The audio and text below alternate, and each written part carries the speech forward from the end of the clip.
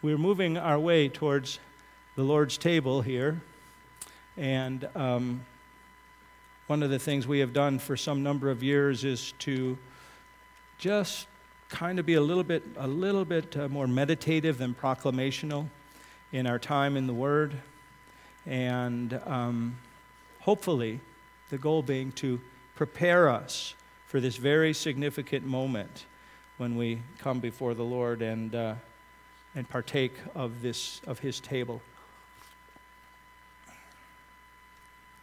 So this happened a little bit ago. It wasn't this school year. It was sometime during the course of the last school year. A brother and a sister got on my bus, and as they got on, they both very quickly handed me something, a little treat. And the girl got on, handed me a little treat, and just went right on down, didn't say a thing. The boy got on, handed me this treat, and I think what he said is something like, "You're the best bus driver ever." And then he went down. But he was feel kind of almost like embarrassed and shy to say it, okay? And clearly he's never had Judy Hogberg as his bus driver because she was the best bus driver ever, okay? That I know to be true. But she's not driving anymore, so he couldn't have her as his bus driver. So it was so very kind, very cute of these two to just, it wasn't at a time of a season or any reason, that was just completely spontaneous. Well, what made it even all the more adorable is when I take this out of the place where I just set it in the bus, and I look, and here at the very corner is the tiniest little hole, so one little Skittle could be wiggled out of there. Is that great? You know, it's like, I really want you to have this, but it's kind of hard to just let it all go. It was the tiniest little hole that was absolutely adorable. When a kid getting on a bus gives you a little treat like that, it is cute that he held a little something back. But when it happens as an affront to God, it's a different story entirely. We're in a series we've entitled Headwinds, and we're looking at those things that kind of slow us down in our commitment and our walk and the progress of the church, and we're looking at things from the book of Acts to help us understand those things. So far, they've been external. Like last week, we looked at chapters 3 to 5, and there was this external force coming from outside the church, from the Jewish leaders, who were looking to stop the message of the gospel. Well, if you were with us, you know we jumped over some things, and now I want to come back to something that we had jumped over, and because it's a table talk, you won't see it. If you choose to grab a Bible from in front of you, that's fine. But I'm asking you just to listen and be aware of this. Acts chapter 4, picking up in verse 32. This is an experience that went on in the early church. Now the multitude of those who believed were of one heart and one soul. Neither did anyone say that any of the things he possessed was his own, but they had all things in common. And with great power the apostles gave witness to the resurrection of the Lord Jesus, and great grace was upon them all. Nor was there anyone among them who lacked, for all who were possessors of lands or houses sold them and brought the proceeds of the things that were sold and laid them at the apostles' feet, and they distributed to each as anyone had need. And Joseph, who was also named Barnabas by the apostles, which is translated son of encouragement, a Levite of the country of Cyprus, having land, sold it and brought the money and laid it at the apostles' feet. Now, that introduction to this guy by the name of Barnabas is a very common technique of Luke in the book of Acts. Well, he'll introduce something and then come back to it a little bit later. Chapter 5, verse 1. But a certain man named Ananias, with Sapphira his wife, sold a possession, and he kept back part of the proceeds, his wife also being aware of it, and brought a certain part and laid it at the apostles' feet. But Peter said to Ananias, "Why has Satan filled your heart to lie to the Holy Spirit and keep back part of the price of the land for yourself? While it remained, was it not your own? And after it was sold, was it not in your own control? Why have you conceived this thing in your heart? You have not lied to men, but to God." Then Ananias, hearing these words, fell down and breathed his last. So great fear came upon all those who heard these things. And the young men arose and wrapped him up, carried him out, and buried him. Now it was about 3 hours later when his wife came in, not knowing what had happened. And Peter answered her, "Tell me whether you sold the land for so much." She said, "Yes, for so much." Then Peter said to her, "How is it that you have agreed together to test the Spirit of the Lord? Look, the feet of those who have buried your husband are at the door, and they will carry you out." Then immediately she fell down at his feet and breathed her last. And the young men came in and found her dead, and carrying her out, buried her by her husband. So great fear came upon all the church and upon all who heard these things. It's an amazing account that is there for us. I'd like to just make one observation first, just about when we read our Bibles, and something that we might want to consider. We have told for us everything we need in order to understand what takes place here. It's here. But I think we need to also be aware, and I think to me it happens a lot relative to the question of conversation. We're not given complete and entire conversations. We're given what we need in order to gain what we want to learn.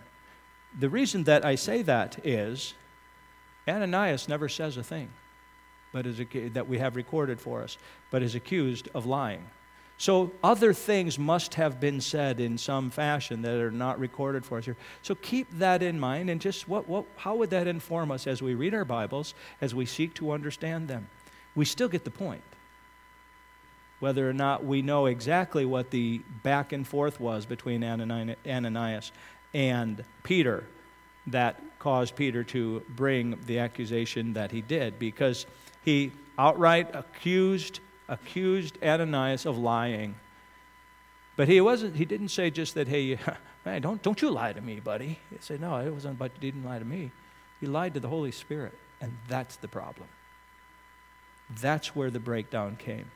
And my understanding would be that, as he's saying, "Hey, when it was yours, wasn't it yours to control? When you sold it, wasn't it yours to control?" The fact even that they held back something wasn't the issue. It was the lying to the Holy Spirit that was the issue that Peter says he is accountable for. And then his wife comes 3 hours later, and Peter asked her, and we do hear what she says, "Is this how much you sold it for?" She says, "Yes, for so much." He says, "Okay, how have you conspired together? How is it you agreed together to lie?" So she undergoes the same judgment that her husband did. Both of them wind up dead and buried that very day. And his question to her was, in verse 9, "How is it that you have agreed together to test the Spirit of the Lord?" He said to her husband, "You've lied to the Spirit of God." But then he says to her, there's another element in that. You've tested the Spirit. You're kind of pushing things here in terms of understanding, well, is this one with whom these people are dealing? Is it really that incredible? So the word carries with it to examine or to submit another to a test to learn the true nature or character. How is it you're testing the character of the Spirit of God? How is it that you've chosen to be in that place? And they both die. Now, that seems kind of rugged. When I read this, I'm brought back, and you can go back and you can look for it in the Old Testament. When they first came out of Egypt, there was a particular incident that took place where Moses' leadership was challenged. And there were the sons of Korah who were there, and it's like, "Who do you think you are to be telling us all these things?" And so the authority that was Moses's was challenged. And by the time the account is done, these people have had the earth, those who challenged him, about 250 some people, they have the earth opened up, they fall in, the earth closes on top of them, and this serious judgment happens. And what I find interesting is that took place just as they were delivered, shortly after being delivered out of Egypt and out of slavery. And God puts this public judgment in front of everyone. to make it clear as to who's in charge here. And here we have in the birth of the church somebody who's kind of questioning, really by this examining, by this testing, who is this one who with whom we are dealing? Who is this one? How important are they? How you claim that these healings that are taking place are being done by the Spirit of God and in the power of Jesus Christ and all this stuff. Well, we maybe don't believe it so much. And it turns out God brings another serious judgment. I think each of these judgments sit at the beginning of a big movement. One, bringing the people out of Egypt. Two, now the birth of the church. And they sit there as a reminder to all of us of God's right to judge, of God's perfect right and just being in himself, that if he sees something that is unjust and worthy of judgment, he is able to and justified in doing, bringing immediate judgment right now. And he reminded the Jews in the wilderness, and he reminded the church.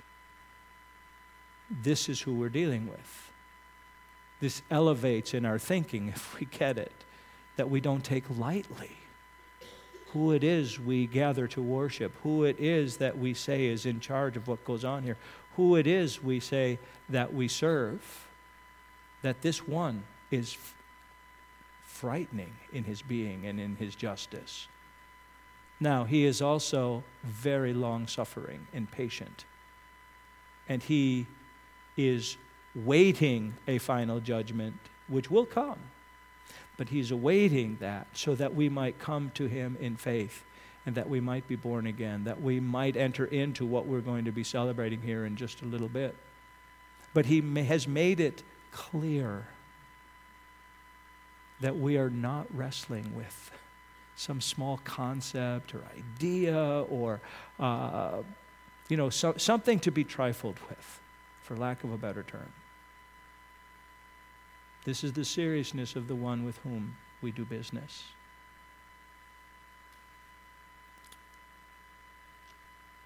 As we come to the Lord's table, what strikes me for something to reflect on here is the fact that Ananias was called out for not being honest before the Lord, for not being upfront before the Lord. I think he could have said, if Peter said, hey, is this what you sold it for? Because I have to assume there was more conversation here. And he said, it's about 80%. He said, okay, thank you for the 80%. It would have been fine. But he tried to pass it off as all of it. Peter said, no, not happening. God desires honesty. So here's just something that I'd like us to consider as we approach the Lord's table. Where is it? Where is it that God, I have no clue. I have nothing about any of you individually that I have in mind. I'm only want to examine my own life as we take this time together. But where is it that God might speak to us and say, you're not really being honest about this, are you? You're kind of playing the church thing a little bit right here, aren't you? You're kind of making sure that you look good in front of everybody else, but we really know. I know what reality is. I mean, it's kind of unfair for me to say this perhaps because this, I think, at least in Lori and my experience, happened more when we had kids in the house. But it's hard to get kids out of the house all at one time. You get the whole family on time. Throughout the rest of the week, everybody's kind of got their own time frames. But on Sunday, we're trying to get there all at the same time. And there's not a one of us who doesn't know what it's like to come in here absolutely angry with our spouse. And get here, and it's like, oh, isn't everything wonderful? Yes, we love Jesus. Let's sing the songs. And you laugh because you've been there. And we all have. We all have. So here's the thought. What would it take today to become a little more honest with God? What's that thing where he wants to speak to us? And he's trying to minister into our life. He's trying to break down some strongholds in our life, and we've been resisting. We're like, yeah, Lord, I'd love to give you this part of my life, but over here, no, please don't go near that. Don't touch that one. Can I tell you what I've found? This is my experience, and some people don't see God in this way, and I'm saddened for them. But here's what I have found. Our God, though righteous and able to bring justice right now on my sin, and he would be just in doing so, I would not be able to say to him, what would you do that for? Is so kind and gracious as he seeks to minister to his children. He could bring the judgment, but he's holding that off. He's given us a demonstration of how quick and severe, and he holds the right to judge us, but he's holding that off while we learn to come to him and trust him more and more and more. To trust him. To hand over these sinful things that are holding us back, keeping us from moving forward. They're like a headwind, like a personal headwind, preventing us from entering into more fullness of the joy and blessing and goodness that he has for us. And I have found that at times I need to have this much honesty. Lord, here's this thing, and you know, I need to give it up. But Lord, I'm not there. And I'm really not ready to give it up. I really don't want to give it up. But would you work in my life to make me willing to give it up? And just that much honesty, time and time again, I have seen God begin to do a work in me. Where now I can receive him working on that thing that I was holding to so carefully, and I'm able to loosen my grip on it. By just being honest with him. Here's where I'm convicted. Here's where I don't want to let go. Help me, Lord. Help me. And he softens my grip. I trust that if there are places in each of our lives here today where we know, man, I'm just holding on to that last bit of sin. By the way, it's not the last bit of sin. Okay? Because once we loosen up on this one, there's more waiting behind it, I promise. I know that because we're not glorified yet. But our God is so gracious and so kind, so willing to work in us, so delighted to transform us into Christ-likeness, if we will allow him that. Could we use these moments of preparation? Could we please use these moments as we consider the elements? May we please use these moments to reflect upon, Lord, what is there you're trying to show me in my own life that I need to let you do a transforming work? And if I'm not there, admit that and ask him to change us. And see what God does. See the amazing things that he can do for his children. Amen? Amen. We're going to come to the table now. And the table is a delight. The Lord's table is a delight for all those who have placed their faith in Jesus Christ, who understand that his death, the breaking of his body, the pouring out of his blood on our behalf at the cross, it was for us, that he might pay the penalty of our sin. And if you are a person who has entered into that by faith, you're welcome to join us in these elements. And one of the things we try and encourage is, if that's never been true in your life, well, feel free to let the elements pass, because that's honest. Feel free to let the elements pass. Nobody's going to sit in judgment on you. And think about that. Well, why haven't I? Why haven't I responded? What am I putting off? Maybe we need to bring that before the Lord. Say, Lord, I don't want to ask Jesus to be my Savior. I don't want to trust you. Well, maybe that's the point we start. And say, Lord, you got to bring me to that place. Because he will. He desires to do that. Is that good? Amen.